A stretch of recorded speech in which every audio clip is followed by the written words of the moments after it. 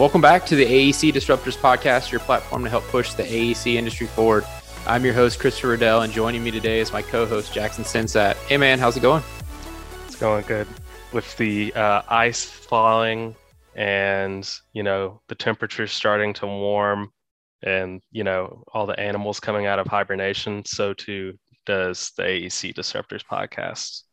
You're right. We're back for another season. This guest is Ed Newton. He's the president and executive in charge at Newton Group. They're a full turnkey AEC company focused on prefab sustainability.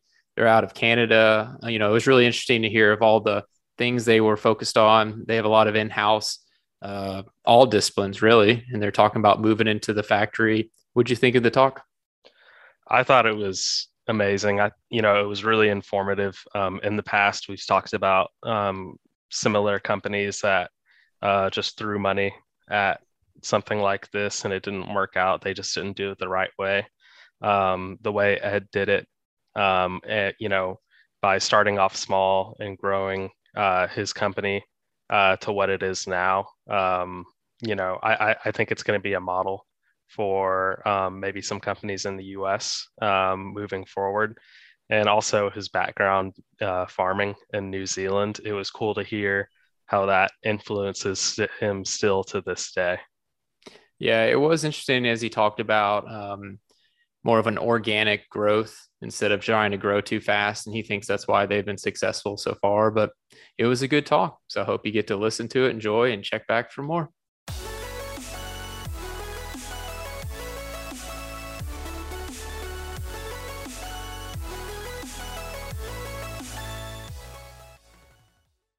Joining us today on this episode of the AEC Disruptors is Ed Newton, president at Newton Group. How's it going, Ed? Very good. Thank you, Christopher. All good. We're excited to have you. We always like to start these conversations a little bit of getting some background in our guest. And so could you kind of tell us a little bit about, who are you? Who is Newton Group? What are you all trying to achieve, kind of your big mission? Yeah, I'm Edwin Newton. Ed Newton, they call me. And I'm the owner, founder, and president of Newton Group. And Newton Group is part of the Kiwi Newton Group, which is a sort of a little group of construction companies, really. And this company began in '94. And, we've sort of evolved now into what I'd call like an original building manufacturer, which is sort of a design builder, really, with manufacturing capabilities. And our mission really is just, my mission and the company mission is really growing a steady business, a company that sort of would be worth buying, say, when I'm gone, for one thing, producing better buildings for our clients, addressing some of the things around labor shortages, all of those sort of things are sort of organic in our sort of movement towards building in the plant. We're sort of pushing in that direction organically to increase our efficiency and bringing the work into the factory. And so our mission really is to sort of perfect that more as time goes along here, continuous improvements, and delivering a better building that would be more cost effective capital costs, and more cost effective for the running costs of the building, and have environmental benefits as well, like given the lower energy usages that it'll have and lower maintenance costs. So, trying to address all of those things about buildings. So pretty busy. So you mentioned you kind of more or less a design builder. So I guess in your company, you all have brought in all the different disciplines in-house? Yes, that's correct. Yeah. So that most of them anyway, to make us sort of cost effectively to do what we do, we've sort of seen the need to bring that more in-house, those electricians, some mechanical team members, then people that do sort of structural work like welding and fabricating, and concrete workers. It's very much a vertically integrated team with a bit more of a narrow focus, I guess, on the type of building we build. And so we're focusing on our system buildings that we can efficiently deliver with our setup, So what kind of sort of building project typology do you all specialize in? Main one, there's several, but one of the bigger ones is parking garages. We specialize in those. That was a sort of a market that looks like it needed fulfilling. We sort of tend to go after the markets that are sort of unfulfilled or where there's a shortage coming up, say in the future, and parking being one of them. You know, when you look over the pond at Europe and see a lot of their challenges and, you know, densification of land and things like that. And, you know, even here we had the same thing beginning, you know, back in the early 2000s, even around the GTA, when they put in things like green belts and stuff like that. So, you know, you can just see the writings on the wall where we have to be more efficient about land use. So I thought that the parking building and this idea, this system of ours being such an efficient one would probably do all right in the marketplace. And, you know, it's not a big selling building, but it's a niche market, and it's a great solution for the parking issues, and it's a growing market for us. And then the other one is the Kiwi condo system, which is actually a product that we came up with, a building system design, and essentially it's made of concrete panels, of floor panels, wall panels, shafts, all the bones of the building, and but we can take it many steps further with the integration of the mechanical, electrical, which there's a lot more of that on that type of building, say, as opposed to a parking garage. However, we're able to integrate on both of those buildings. We integrate the M&E things, M&E being mechanical, electrical, you know, integrating them in the plan, into the design, and then trying to, you know, carry more with our parts. Each piece carries more than, say, just a piece of concrete. It has a few other things to go with it, like the electrical, like if it had mechanical in it, or it might have insulation and architectural things on it. So again, trying to keep the work as much as possible on the production line, and then keeping it small enough in pieces that we can deliver it down the road to the site.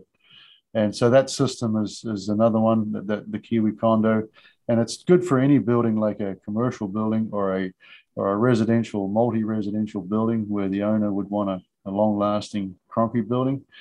And having all these other attributes with energy and you know, savings around carbon and such like that are going to come down the pipe, it's going to be an attractive building for the demand that's out there for the clients, especially the long-term keepers, the ones that want the building to last and cost less. And then other products we offer is like, you know, say pedestrian bridges are quite common, and they're quite often associated with the garage or the office building or the connection between two buildings, you know. So those type of applications we've been, you know, applying the bridge to. Okay. And also the industrial, which is sort of a little up and down, you know, but we serve those clients as well. And that's kind of our main focus, really. So, you know, I come from the construction side, and in the US, you know, we've had companies that have tried to pop up and say they're the turnkey solution. They have architects, engineers on staff, as well as, you know, general contractor and everything below that, the subcontractors and things like that. And it hasn't worked here. And I think part of the reason, you know, Chris and I recorded an episode on this company, and you might be able to guess who it was who tried to do it and failed miserably recently. I did hear of a company. It's probably the same one. They had a lot of money, I think. You're putting it nicely there. Yes, absolutely. So, you know, they tried to do everything too quickly. And that resulted in them failing. In the US, the construction sector has really fallen behind others in terms of efficiency. And with, you know, margins being so low here, it's really hurt the bottom line for us. And then you also include the labor shortage here. It's made it almost impossible to build a building on time and in budget. And now we have, you know, supply shortages as well. So all of that combined is making it very difficult to make money on buildings. So here, what we're trying to learn and we're behind is from manufacturing. Chris and I actually did an episode with the Forging Manufacturing podcast. Shout out to them. We'll see if they listen, if they ask me about this. And, we kind of, came to the conclusion that construction really needs to learn from manufacturing and adopt an assembly line approach, which can be difficult because, general contractors and subcontractors don't control the design. And I feel like when you control the design, you're able to look, towards the nuts and bolts and, be a lot more efficient. Yeah, that's literally where the rubber hits the road. I mean, if you can't control the design, you're not going to be successful at manufacturing buildings in a factory, right? Because, you've got to design around your systems, around your logistics, the road logistics, your logistics of your plant equipment and your site equipment, right? And we know there's various sizes of equipment. Man and money can just about move anything or do anything, but when you're trying to be economic, you've got to be careful about those things to keep it more sort of mainstream in that regard, in the logistics side. And so, you make those decisions when you build your plant, right? You got to make those decisions up front about what sort of size of part you're going to have as a maximum. And then that sets the size of your cranes and things like that. And it's definitely not easy. And that's why so many companies wouldn't have done it, and we've sort of, I guess, being a startup company that we were back in 94. And then I just feel like we've sort of reinvented ourselves probably 2 or 3 times in the last 25 years. And but that's sort of what you got to do. But I'm still the founder as well, and with some smart people around, that maybe one guy perhaps from Germany that has been a huge influence on us. And so helping to learn from those other people has been very helpful, and seeing, how they do it, right? Did you start out, well, I guess one, and on the chance people can't tell, do you want to tell us where you're at or where you're from? Yeah, actually, I'm originally, I came off a farm actually from New Zealand. So my first 21 years of my life was pretty much in a farming environment. But I went to school, of course, and did all the educational things. And on the weekends and holidays and every time, and it wasn't school, even after school, I was sort of involved in helping my father or my brothers on the farm. And we were always assigned, work. And then by the time you got to an age of, say, 12, you'd be driving the bulldozer and the tractor, even the tractor at a younger age. And so, we were sort of given tasks to do all through our holidays and free time. And then that kind of gives you a lot of that background experience. And then, I left school and I went farming for 5 more years. But all of that was sort of helpful in a way, just to sort of give me, I guess, the natural part of things, to sort of understand more about the environment and what it does. And also getting a good background in civil work and machinery, which once I became a carpenter, I was dealing with hammers and nails and carpentry tools, not so much heavy machinery. So, that became my apprenticeship for my business now as it's moved forward, where we sort of have a mixture of rigging and heavy machinery and plant equipment and things like that. So I think it, one way or the other, it laid a good foundation for me to bring the company this far anyway, and hopefully a lot further. And now we're adding, I found myself, looking for people that had education, because I never had beyond my high school education. So, I have that practical experience, and especially from being a carpenter for years, that gave me the good practical building experience I needed. And then moving on to being a GC, or, organizing the sub-trades and, just getting those buildings built. I was very comfortable doing all of that. And then as we transition though into this new stuff, this new sort of where we more heavily into design and build, and it's a design of our own, right? So when we use the consulting firms, we have to meet with them and make sure they want to adopt our design, before they become part of our team, say for that project, And so as I've been embarking more in that area. As the company's grown into that area, we've sort of had a big need for engineers and people with professional degrees. And I found that very refreshing, having those guys around me, because now, I can just go down the hall or just pick up my phone and I can get help straight away from an engineer, and get an answer without having a big to do about it, and so I think I can just see it's helping us more and more over time. And that was part of my goal too, was to be able to sort of improve, right? And, with the old traditional way, and what Jackson, you were just referring to, like what's going on in the US, and Canada is very similar that way. And actually we're building in the US right now, and it's very expensive and the demands are high and the labor is short. But, that type of building up here, when I was doing the GC work and all that, it was hard to have any money left to sort of do any R&D or any of those things. So, we tend to take on more overhead in the manufacturing, but you sort of somehow you might better carve out some margin so you can put some money back into your business, and have your own systems studied and designed, right? Which is sort of what we've been doing now for quite a few years. And so it's a big commitment, but doing it organically, I think, might be better actually than, if you just go at it like people have, like you mentioned, with a lot of money and just go at it. It's just because it's not organic, and maybe the guys running it haven't quite got the concept. Like, you have to be economic through and through from the beginning, right? So, if your business is not making money, it probably won't make money the following year either, even though you've got a new machine, So you have to sort of kind of work your business and your people to the point where they're all being efficient enough to turn a profit, as you grow, and that's what I've tried to do. We've had our ups and downs, and but there's been more ups than downs, so it keeps me going. So the AEC Disruptors podcast is brought to you by Applied Software. With solutions for the modern project, Applied Software is on a mission to transform industries by empowering clients and champion innovation with real-world expert consultants.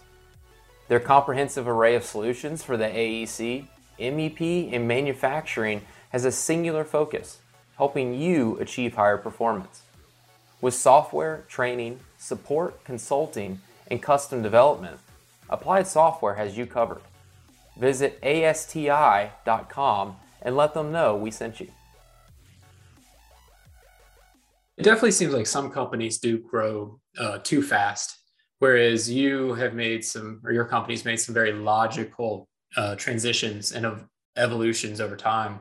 And so now it seems like you're in this next phase of evolving into the factory a little bit, right? And so you mentioned, I believe, but you all own a couple factories, is that correct? Or how are you moving to the factory for manufacturing purposes? Yeah, so what we did there about 10, 12, 13 years ago, we bought some land in the town where our office was, and then in Guelph here, and I set up office here on this new land and gave up our rented office. And we had 7.5 acres that we bought.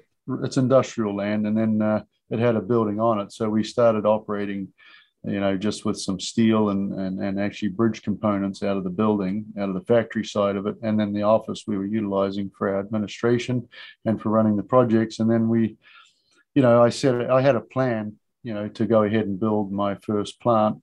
So we built the first plant in 2009. And then recently in 2020, we built the second plant now, which is on the same land. So we're still chiseling away at the same land, but we're just increasing our production on the same land. So even it becomes a study in production and what you can do with less, So that was part of our mission, actually, was to do more with less, even back in 2004 and 5, when we started thinking about it. And, some of it's hammering home true, it really is. And so we're getting, we even have parking issues here on our site now, on our 7.5 acre site. So, we've got ideas to put a parking garage here one day too. So I wonder who could build it for you. Yeah. And then we don't have to move. Right? Are you accepting bids? Was there a catalyst that sort of pushed you in the direction of building those factories? Yeah, it was because I wanted to build a better business really, and I was sort of, I think, around the mid 2000s, I got to a crossroads where I was just like, I think I'd reached a threshold in my GC business where either I had to sort of find partners to try to grow the top line and hopefully the bottom line stayed intact a bit, or look for some other way and maybe reinvest in my business. But at the time, I thought, well, because I was dabbling in development stuff, and that it became sort of oil and water with the construction company. The bonding companies don't like that when you're taking on different risks, and you have to have bonds too to complete construction projects. So, they kind of had me pointed more in the direction of construction because that was the thing I really liked the most. The main thing was with developing was to give work to the construction company. So I was taking on developments to get construction work. And so I sort of, rather than sort of chase around trying to buy parcels of land to get the next development going, I started thinking about buying my parcel and then putting a factory on it, and where I could invest in our land to grow the business. And then it had to become like, okay, what am I going to do? But also I had the idea about what I was going to do as well, which was sort of embarking on the parking. At the time, I had a job, a contract to build quite a big parking garage underground. And I remember asking, why are we doing it like we were doing it? And the answer I got from the engineer was because it was design build, but I just sort of paid them to do it. And they did it their way with the design. And I asked a few questions and they said, well, that's the way we always do it. So I hate that answer. I thought, didn't like the answer very much. And then I happened to be walking around over in Germany one day, and I am doing some other work for a client, getting a factory built. And that's where I came across another idea for parking. And I started delving into it. And, we ended up adopting a system actually that was started over there. So, and we brought it to Canada, and it took a lot of work to get it sold, to sell it even one, and to try to convince people that it was a good idea and to get the approvals, right? That was a major to try to get all that done, but we managed to do it in the end. So what's the value prop that you tell people of why this system works and how does it work? Yeah. I guess you mean how's the value created, or just in general, if we're trying a different way, people don't like to change and people don't like to do things differently, and where you're approaching it from a different perspective, how do you get people to buy into that vision of how to do it differently? Yeah, well, it has a tough sell. The main thing is once you have something done already, then they see it. And then, so having the first one built made it easier to get the second one. Mm-hmm. So in the beginning, it was very awkward, very tough to sell. But I mean, the convincing really comes down to the price. It's always the almighty cost. So if the capital cost that, in the end, they're going to compare you with another garage builder or another GC that's coming with their price to build the garage. So they're going to compare us, and we're going to tell them we're going to be less, and then they're going to wait until we actually bid on it, and they might see it for themselves, and then we have to convince them of the technical issues, right? Which is usually sitting down with their consultants, and quite often there's a lot of scrutiny and stuff that we have to come up with to try to convince them, right, about, because there's differences, there's a lot of different things about the building that aren't the same as normal. So what I like about your business model is it seems like there's a lot less room for conflict.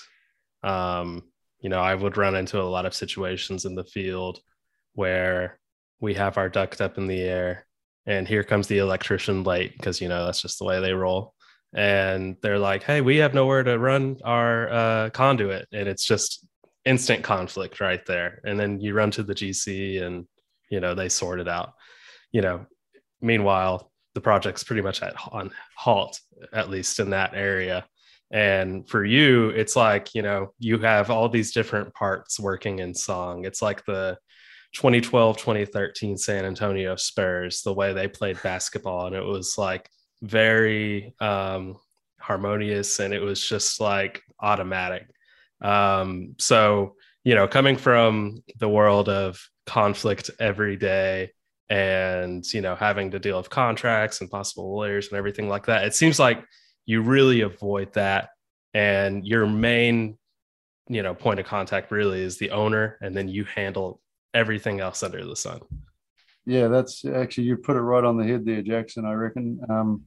And that's a lot of the things that I disliked about when I became a GC. Like, it was great for a start, really great, exciting, getting these buildings up.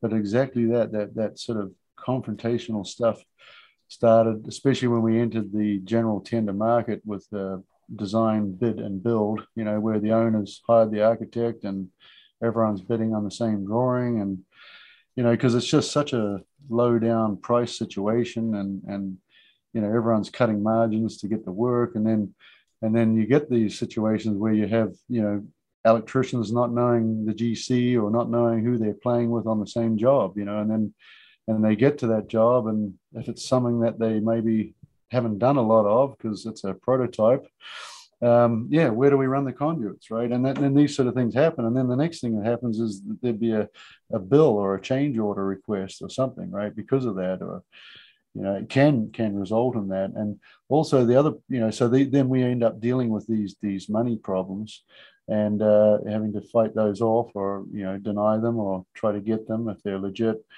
And, it's also the trouble is sometimes you have a contract and maybe the subcontractor goes bankrupt, and it might not be because of your job at hand. It could be another one that's affecting them, where perhaps they weren't paid properly or things like that. So yeah, a lot of times on that type of bidding market, you don't get a good chance to sort of pick your team and align with the team and all that. And you end up sort of being more of a lawyer and a risk taker than a builder. So, for me, that was a big deal, as I really enjoy building. I used to love carpentry because I could do a whole lot of work in a day, and then at the end of the day, look at it and go, well, that's today. Look what we achieved. Look what I did. And so there was very tangible and rewarding. And even getting into a GC to see what the teams did, say on your sites, and that is rewarding. But then the further you get removed from that, you start to wonder, well, why you're doing it, which is sort of what happened to me in 2004 or 5. I started looking for new ways, right? And just trying to find a new way. So what would you say is maybe the biggest challenge of having a vertically integrated firm that kind of handles it all? Well, yeah, I mean, it's challenging because especially I think in the earlier years when, if you don't have a lot of work, you've got to somehow pay all these people, right? So you've got to be very, very careful when you bring them on, and, how that gets brought into place. Just making sure that you sort of can see your light of day ahead of you, that you can keep them busy, because the last thing you want is to try to get it started and then you have to shut it off again or something like that. So so I guess it's the potential overheads that you can end up with if the overhead costs, if you're not sort of careful. So that's why it kind of, with us, it's been happening fairly slowly, not sort of at rocket speed. We sort of our turnover, I guess, as overall did not increase that much in the last I guess in the last few years it probably has, but for the first, say, 5 or 10 years as we embarked into this, our top line didn't really go up, but our bottom line was getting better, but our overhead also gets better too. But at least we have some money to cover that then, right? And then, you start sort of looking to the future and say, well, if I've got more overhead, but I've got more capability, and if I can just sort of amp up that sale, and keep my margins the same, then there's success in the making, and developing systems that you can apply to your buildings and all that sort of thing, putting more thought into the beginning end of it rather than waiting for working on site. And, so the savings start to roll, but it's very hard to start it off. That's for sure. I kind of want to shift gears a little bit because, when we first talked we touched on this idea of sustainability. And when we look at your website, it's very obvious that this is something you're very passionate about. I'd be curious, one, just to even get us started is, what is it your company is doing to help promote sustainability? And is it kind of one of your core missions that you all are trying to adopt? Yes, it's definitely a core mission in our buildings that we're adopting. Um, that even came to my mind like in the late 90s. I was sort of determined to go in that direction, and more so as time goes on. And actually, for main reason, actually, well, apart from being, having an affinity about the environment and understanding that, we've got to have clean air, clean water, and all these things. It's true. We have to go at it in a balanced way, but there's just no doubt we have to conserve on energy. We have to conserve on all of these things, and reduce carbon and reduce pollution and reduce the footprint, and increase productivity. So and really it was more of a I think it's sort of an economic thing as well, you see, because if you look long term, right, I mean, that'll be the winner, because we have to become more efficient and use less energy. So I thought of it more as a sort of a place. If you start early enough, you end up in the right place down the road when the world's ready for you, kind of thing. And when we first talked, obviously, I didn't know anything about the farming experience, but it makes a lot of sense that you would be passionate about sustainability when that is sort of your foundational element. Yeah, exactly. And seeing, when you're farming, you don't have any money, so you tend to be able to solve problems, creatively, perhaps without all the fancy bells and whistles, right? Like drainage or different things you can do and ways to do things. And I think that sort of helped. Maybe it's the creativity side that all those solutions that had to be found in my younger years kind of help us now, where we're always trying to find solutions. But we always think about the owner's pocket. Like when we start talking to an owner, I mean, there's very few of them that don't care about the cost. And then our job is to sort of make sure that they get what they want, and keeping that cost in check, right? So we're always got an eye for the scope, the scope of work, and how do we reduce that, say, and that's the advantage with the design build, is where you can try to eke out the owner's requirement and reduce the cost. And I think a lot of that would be helped from my earlier years of where, money wasn't very plentiful, right? And, so you're trying to deal with slim pickings. So what I've seen mostly, it's, a lot of solar. Have any of your clients approached you about any other, methods to like power the building, or something like rainwater collection? And also, are there any emerging materials in construction that interest you? It's like 8 questions. Yeah. It's first run.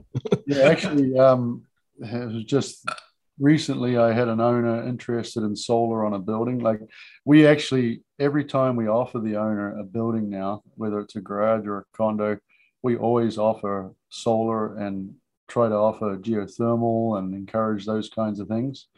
And a lot of the time, though, there's sort of not a lot of traction, but I'm feeling it more now. Like the owners are interested, and I think especially the ones that maybe, say if it's like a REIT, these investment outfits that, parking money in rental buildings where they want long-term, may not be high returns, but long-term reasonable returns without having a lot of maintenance costs. They're also looking at, having a better footprint, lower carbon footprint, lower energy use, which is lowering their maintenance costs. So yeah, they're starting to be interested in the energy generation, even just on the payback side, because there is some there. There, based on some of the paybacks they expect, I think that there's economics behind even solar at current grid rates, on a new build, and things like that. And the geothermal is really the answer too.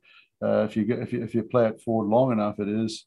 And even in the shorter term, if they can get a little bit of help from the government on the grid, to put the geothermal grid in the ground. So yeah, definitely I think that part's just going to grow and grow. That sort of delivery with some energy capability within the building. And what was the other question, Jackson? If there are any emerging materials yes. that you're interested in. Yeah, actually, there are. But yeah, definitely. Like carbon and concrete is one for sure. That is, and it's already emerged and it's being used actually by, companies that make concrete blocks and certain small modular concrete products. I know they've been using carbon to cure the concrete, carbon dioxide. So that's a very good one because, you're kind of turning the clock back somewhat on the carbon embodiment of the concrete. So the carbon embodiment of the concrete is mostly through the cement and the heat process related to making that cement. So when you put that carbon dioxide back in during the curing process, it kind of reverses that to some degree. And I'm still trying to find exactly what degree that is, and it probably depends on our process quite a bit. But I think it's pretty significant. And also, I've heard that you can also put it in the mixer as well with liquid concrete. So we're going to look at that as well. So fairly soon, actually, I'm pushing for that. To drop that embodied carbon. So we're looking at, we're just beginning on that really to look at the embodied carbon. We know it's a thing. It's like, we talk about saving fuel or energy with buildings and cars, but you also have to think about what was involved in getting it to that point to build it. So that's the embodied carbon, and so we're looking at that, and so that one's a good one. And also, I've heard there's some other great insulation products as well. There's different insulation products that can also change their phase as well, phase change materials. Although we haven't sort of successfully implemented any of those, I know there's some universities working with those sort of things, and there's been trials done on materials that would say insulate and then maybe not insulate, or think of wax. It gets warm enough it goes liquid, and then when it's cold enough it goes hard. So that's really a phase change material. So we actually had an episode last season with a guy that talked about how they use hemp for insulation within mainly residential. It hasn't really gained popularity in other areas, but it is interesting to look at how people are looking at different materials and how they could be used for different applications. And it kind of really goes to what you originally said is, that this is how we've always done it. And now we're challenging that. Yeah. So it'd be interesting to see how that type of stuff makes it into what you do, that, and even things like we've talked to people who do 3D printing and how that can help on the build side. Are those any things that you've started to kind of peer at and think about how it may be implemented? Yeah. Well, actually, that 3D printing is another good one. We've actually thought about that, and I've been told about that, and even just to help us sometimes making molds and things. If it's a special form, a special shape, you can sort of quickly see how it would probably save you money on custom things like that. And, that's already got its uses, 3D printing, like in the automotive industry or in the machinery industry, where they're printing, say, one-off parts or ones that are out of production now, where no one has a production line anymore to do it, So, and also with these new technologies, maybe today it's no good, but tomorrow it is, and so you got to keep looking for these things. And so, yeah, I've always got my eye and ears out for these things. And we quickly, I sort of do back of the napkin sort of payback or analysis on cost. I always want to know, first thing I want to know is how much does it cost, and sometimes those answers aren't readily available, especially if it's still in the university or somewhere where it's getting tested or, still created, But there's definitely a lot of opportunities with different materials coming, I think.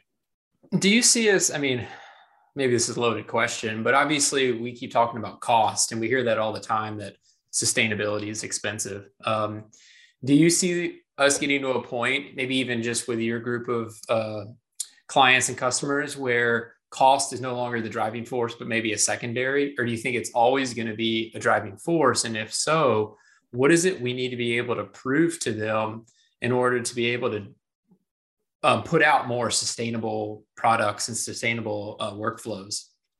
Yeah, no, that's an interesting question, and I'm finding that is still the norm, where they're very focused on cost, the customer.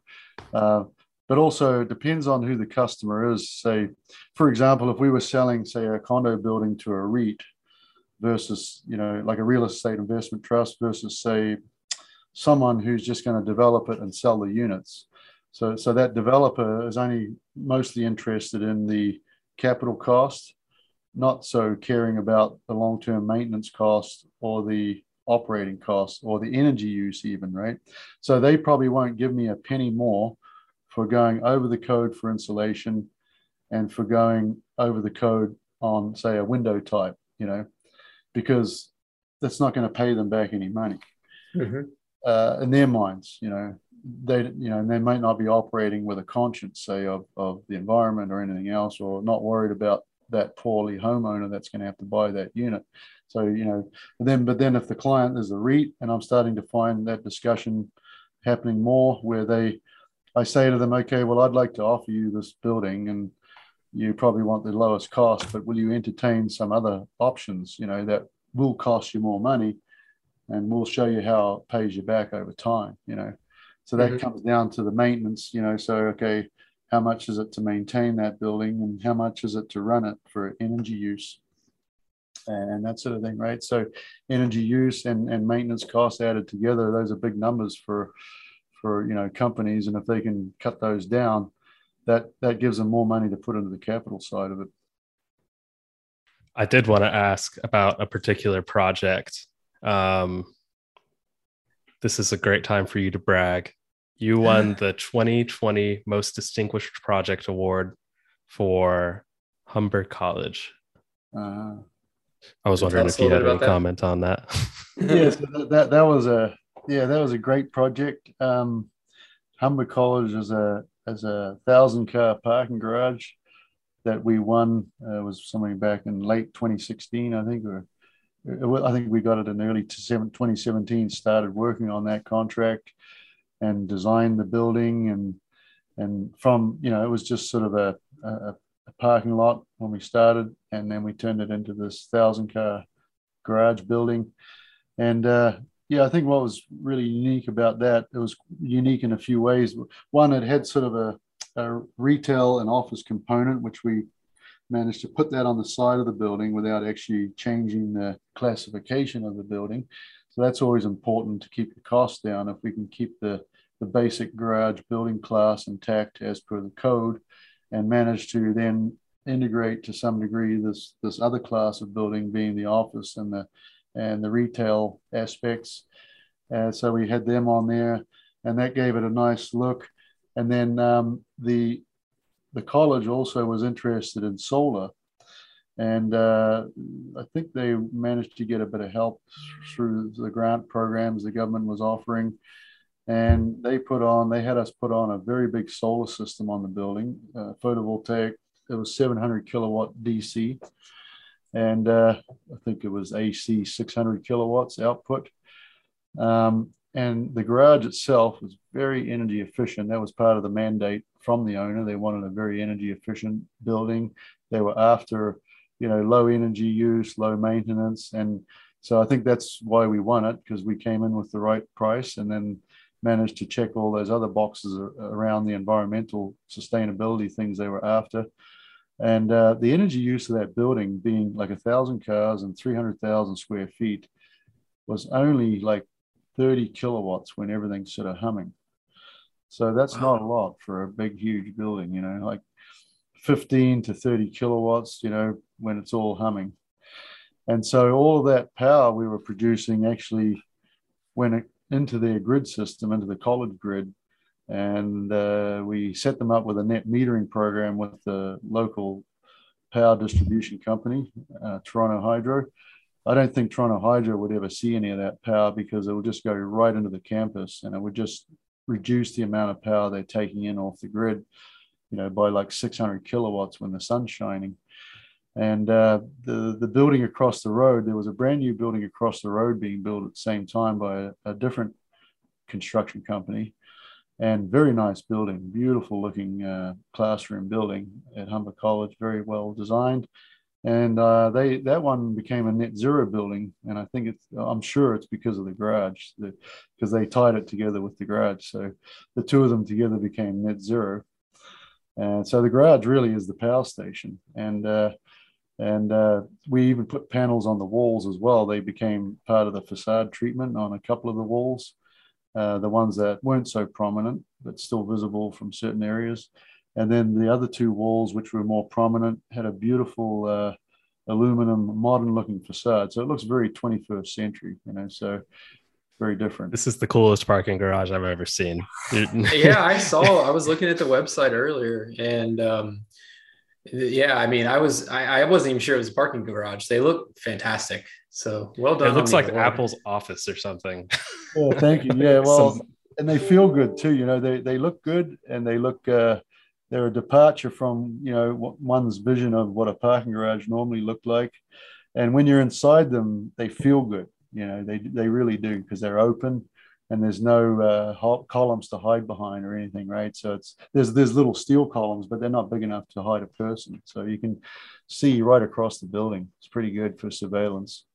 We're kind of wrapping up, but it made me think of one thing. So we'll see if we can get the quick answer. But something I didn't think to ask is, as you're designing these parking garages and you're looking to do it differently than we've done before, are you all thinking about what happens if that parking garage no longer becomes a parking garage in its life cycle? Are you thinking about how it could be retrofitted into a office building, or is that something that's on y'all's radar? Yes, it is. Actually, we've been asked that a few times now, and there's definitely ways we can do that to convert it later. However, if the owner, it is better if the owner says it up front, because sometimes on a parking garage you design fairly low floor to floor levels, like say 2200, which is like, say, the clearance is only an Imperial would be like 7 feet. Yeah, we need Imperial, Ed. What is the Imperial? So for you Imperial guys, 7 feet, which is a little low for a building, right? So, yeah. But some of our garages do have a good 8-foot clear plus, right? So as long as they have that, it's convertible. We can do some things to it and make it into a building later. So it definitely can have a second life. And also it can be moved somewhat, and we do have another system that we can actually move if needed.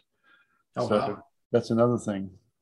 It'll be for another episode. Yeah. Well, we really appreciate you joining us. It's been incredibly informative, and it's interesting to just kind of hear your journey in your own career. But thanks for joining.